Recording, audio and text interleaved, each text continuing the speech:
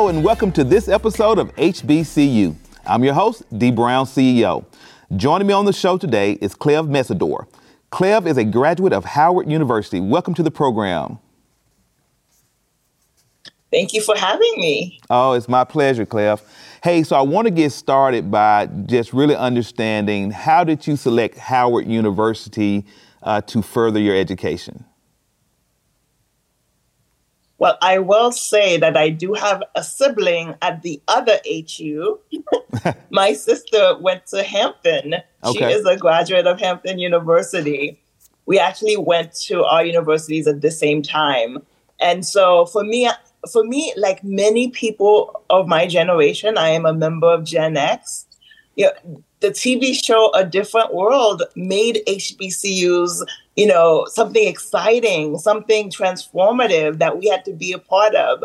And I think there's data that shows that because of A Different World and The Cosby Show, there's a whole generation of Gen Xers that actually, sought out HBCUs. So for me, I wanted that experience, but politics is in my blood. So Howard made sense because it was in Washington, D.C. Right. So talk to me about your experience at Howard University. What was it like?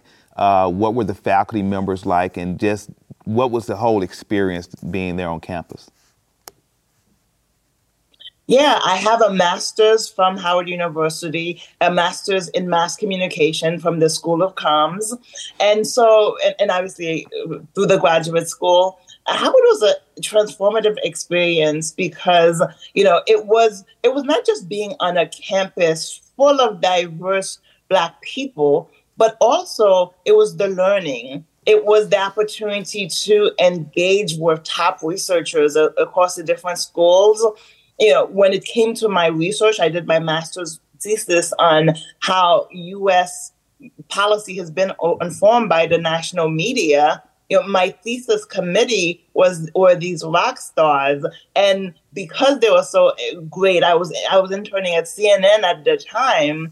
I was able to get Wolf Blitzer to sit and talk to us about his experience with the Gulf War, with Bernie, and so Howard is a wonderful place to actually enjoy, have fun. It's the best homecoming across the HBCU landscape. Don't let anyone tell you different.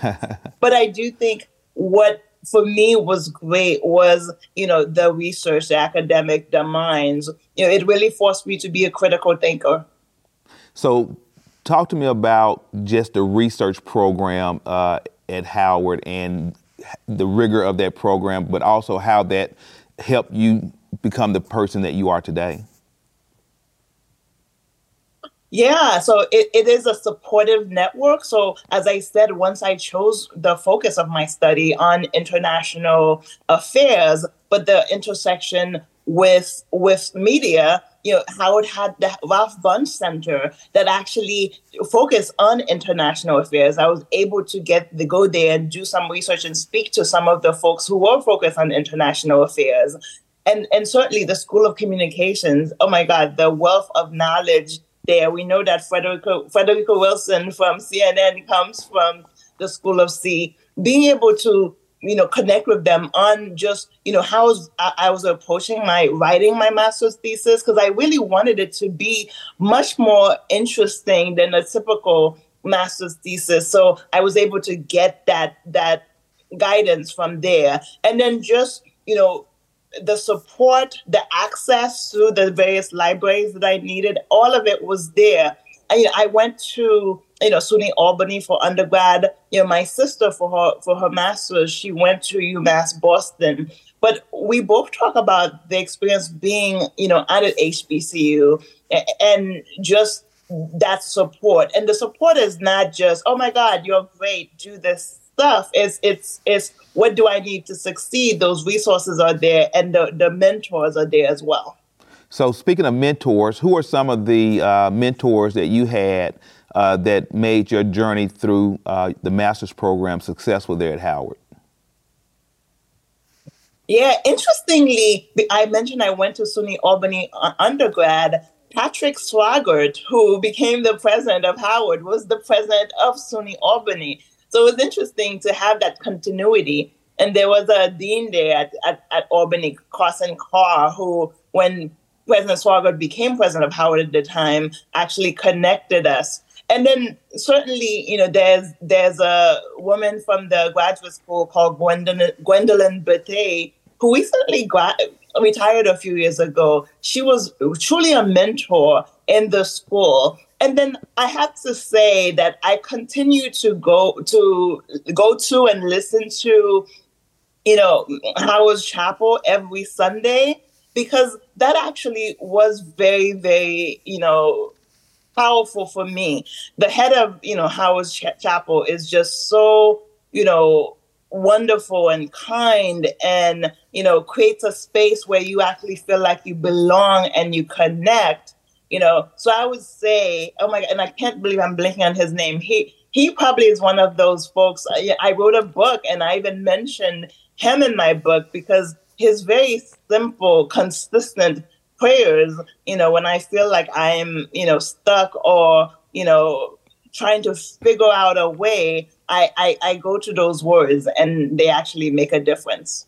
So you talked about your thesis topic, international affairs and the influence of media. How did you select that topic? But I also noticed that you said you wanted to make it interesting. So why were you so passionate about that particular area of study? Yeah, so communications is my sweet spot. And when I started grad school, I actually got an internship at CNN's Washington Bureau. And that's when I met Bernie Shaw and Wolf Blitzer. And as you remember, they cut their teeth during the Gulf War. They actually became the icons. If you remember, Bernie Shaw was on assignment there and really, reporting from, the front lines.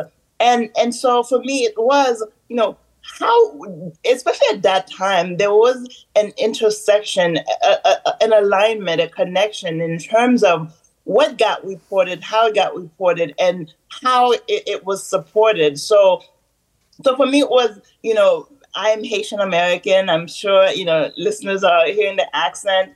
And for me, I've always been, bicultural, right? And political conflict, has always really made me think about, how we actually engage as people, as global citizens. So for me, as a communications junkie who really looks to international affairs, I was fascinated by how there were specific conflicts that were impacted by, media. Like we've had presidents say that they were watching, I believe it was the war in Rwanda, who was the president at the time who said we was watching a conflict and said we need to do something there. So we want to believe that, a lot of the time we go into war, we go into a political situation because it's the right thing to do, or because there was some, climax that actually forced us to get there. Oftentimes it is the communications mechanisms we have. And, I know, I'm a Gen Xer, the revolution will be televised. It was one of the things we grew up with. And for me, I looked at it through that lens, right? It will be televised, but what influenced it? So my master's thesis was about the nitty-gritty of how those influences occurred and what happened during those conflicts. So you mentioned that you did an internship at CNN Washington's bureau. Tell us a little bit about that experience, and then how did Howard position you to get that internship? Yeah. Oh my goodness. The internship at CNN's Washington Bureau was a game changer for me. And I started Howard and I applied for the internship, not knowing. And I think there was a real need to have a Howard grad as an intern, because I interned for Late Edition at the time, a show that's not even on the air, now. And this was in 1999. And, I think, during my interview, I put forth that I would actually add fresh perspective and that my experience at Howard and HBCU would be valuable to CNN. And Late Edition was a show that covered international affairs as well as domestic affairs. So So, it was great being, an HBCU intern there. But I will say, after my internship ended at CNN, I actually got offered a position in CNN's newsroom and got to cover, some great stories, including, when Hillary Clinton got the nomination for, being a U.S. senator, which I remember covering that. And I remember covering so many great stories that really actually made me want to go into politics. It was ironic because CNN's Washington Bureau obviously covers politics. And so I wanted to follow this track of going into programming. But the more especially after the internship, working in the newsroom, the more I actually got to be out there. I remember I covered the Chandra Levy investigation. Some of your viewers may remember that. Yeah. And the more I did that, the more I wanted to be part of the process. I wanted to be there. And it was that experience that made me transition. I actually left and went to go work for Janet Reno's governor's race. That was my first race. And so you also mentioned that you are passionate about politics, et cetera. So where did that passion, or when did that passion develop within you? Yeah, as I mentioned, I'm Haitian American. So obviously, Haiti's revolution continues to be symbolic for so many people. But for us who are Haitian American or Haitians, I was born in Haiti. I left Haiti when I was 8 years old. So I grew up here in Queens, New York, and Hollis, Queens. So hip hop became a big influence for me. But if you'll remember, and I moved to the U.S. in 1981, during the 80s and 90s, especially in New York, hip hop actually had a really political, anchor, core to it. Right. So I grew up when, Run DMC were on the Avenue. I used to be on the Avenue. I remember LL Cool J, being outside of my junior high school. And so for me, I grew up around this whole concept of revolution and change. And, and I believe for us Gen Xers, we believe that we actually needed to make a change, wanting to make a change. And when we look back to, we just saw Straight Outta Compton with NWA. And, I was a big Tupac fan. I do think between my, being Haitian and where, politics, and freedom are core to who we are. So freedom is our greatest legacy. And I think hip hop marrying that, the experience at CNN, at Howard, it was just natural transition to want to go into politics. And as I mentioned, I worked on Janet Reno's governor's race. I was her deputy communications director.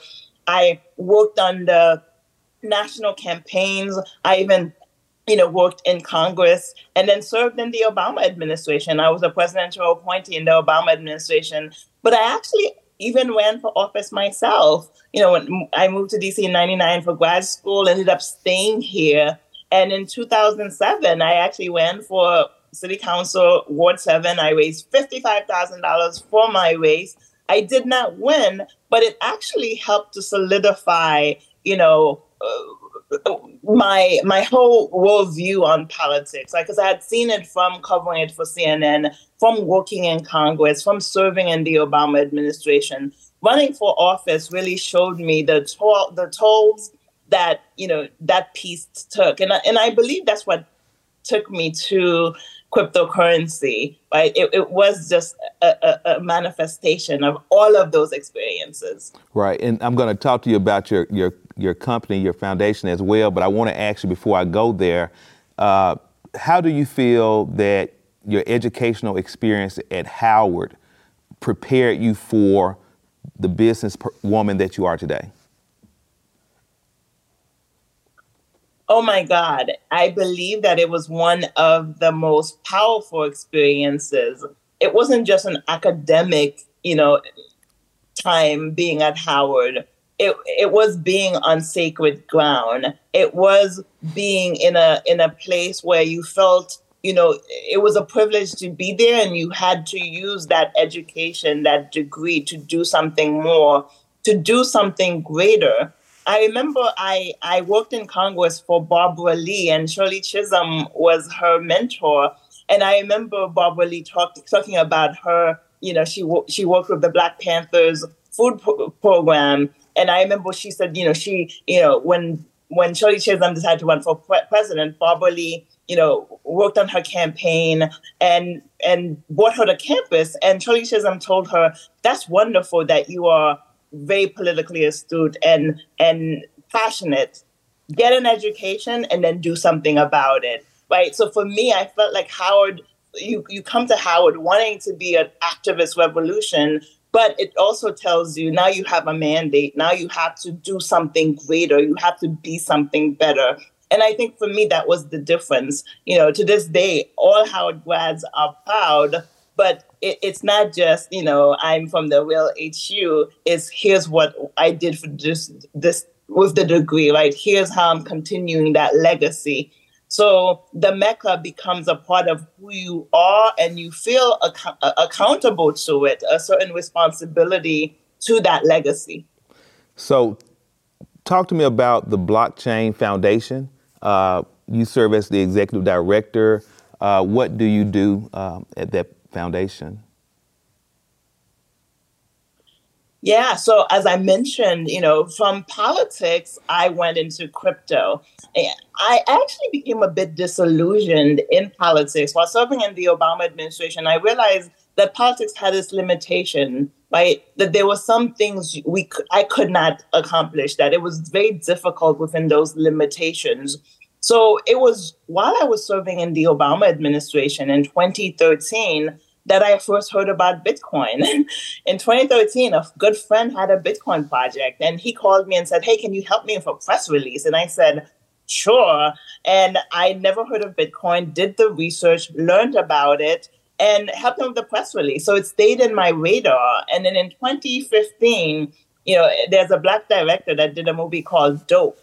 And oh my God, the movie solidified what Bitcoin was, how it operated it. And then I started going down that rabbit hole. And in 2017, I decided to work in crypto full time, all the time. So I have been working in crypto for over 6 years. And I started my journey into crypto as an entrepreneur. I created my own startup. I wrote a white paper, got funding. I was building logos. Specifically a platform, a decentralized platform for activists, for revolutionaries, for change agents.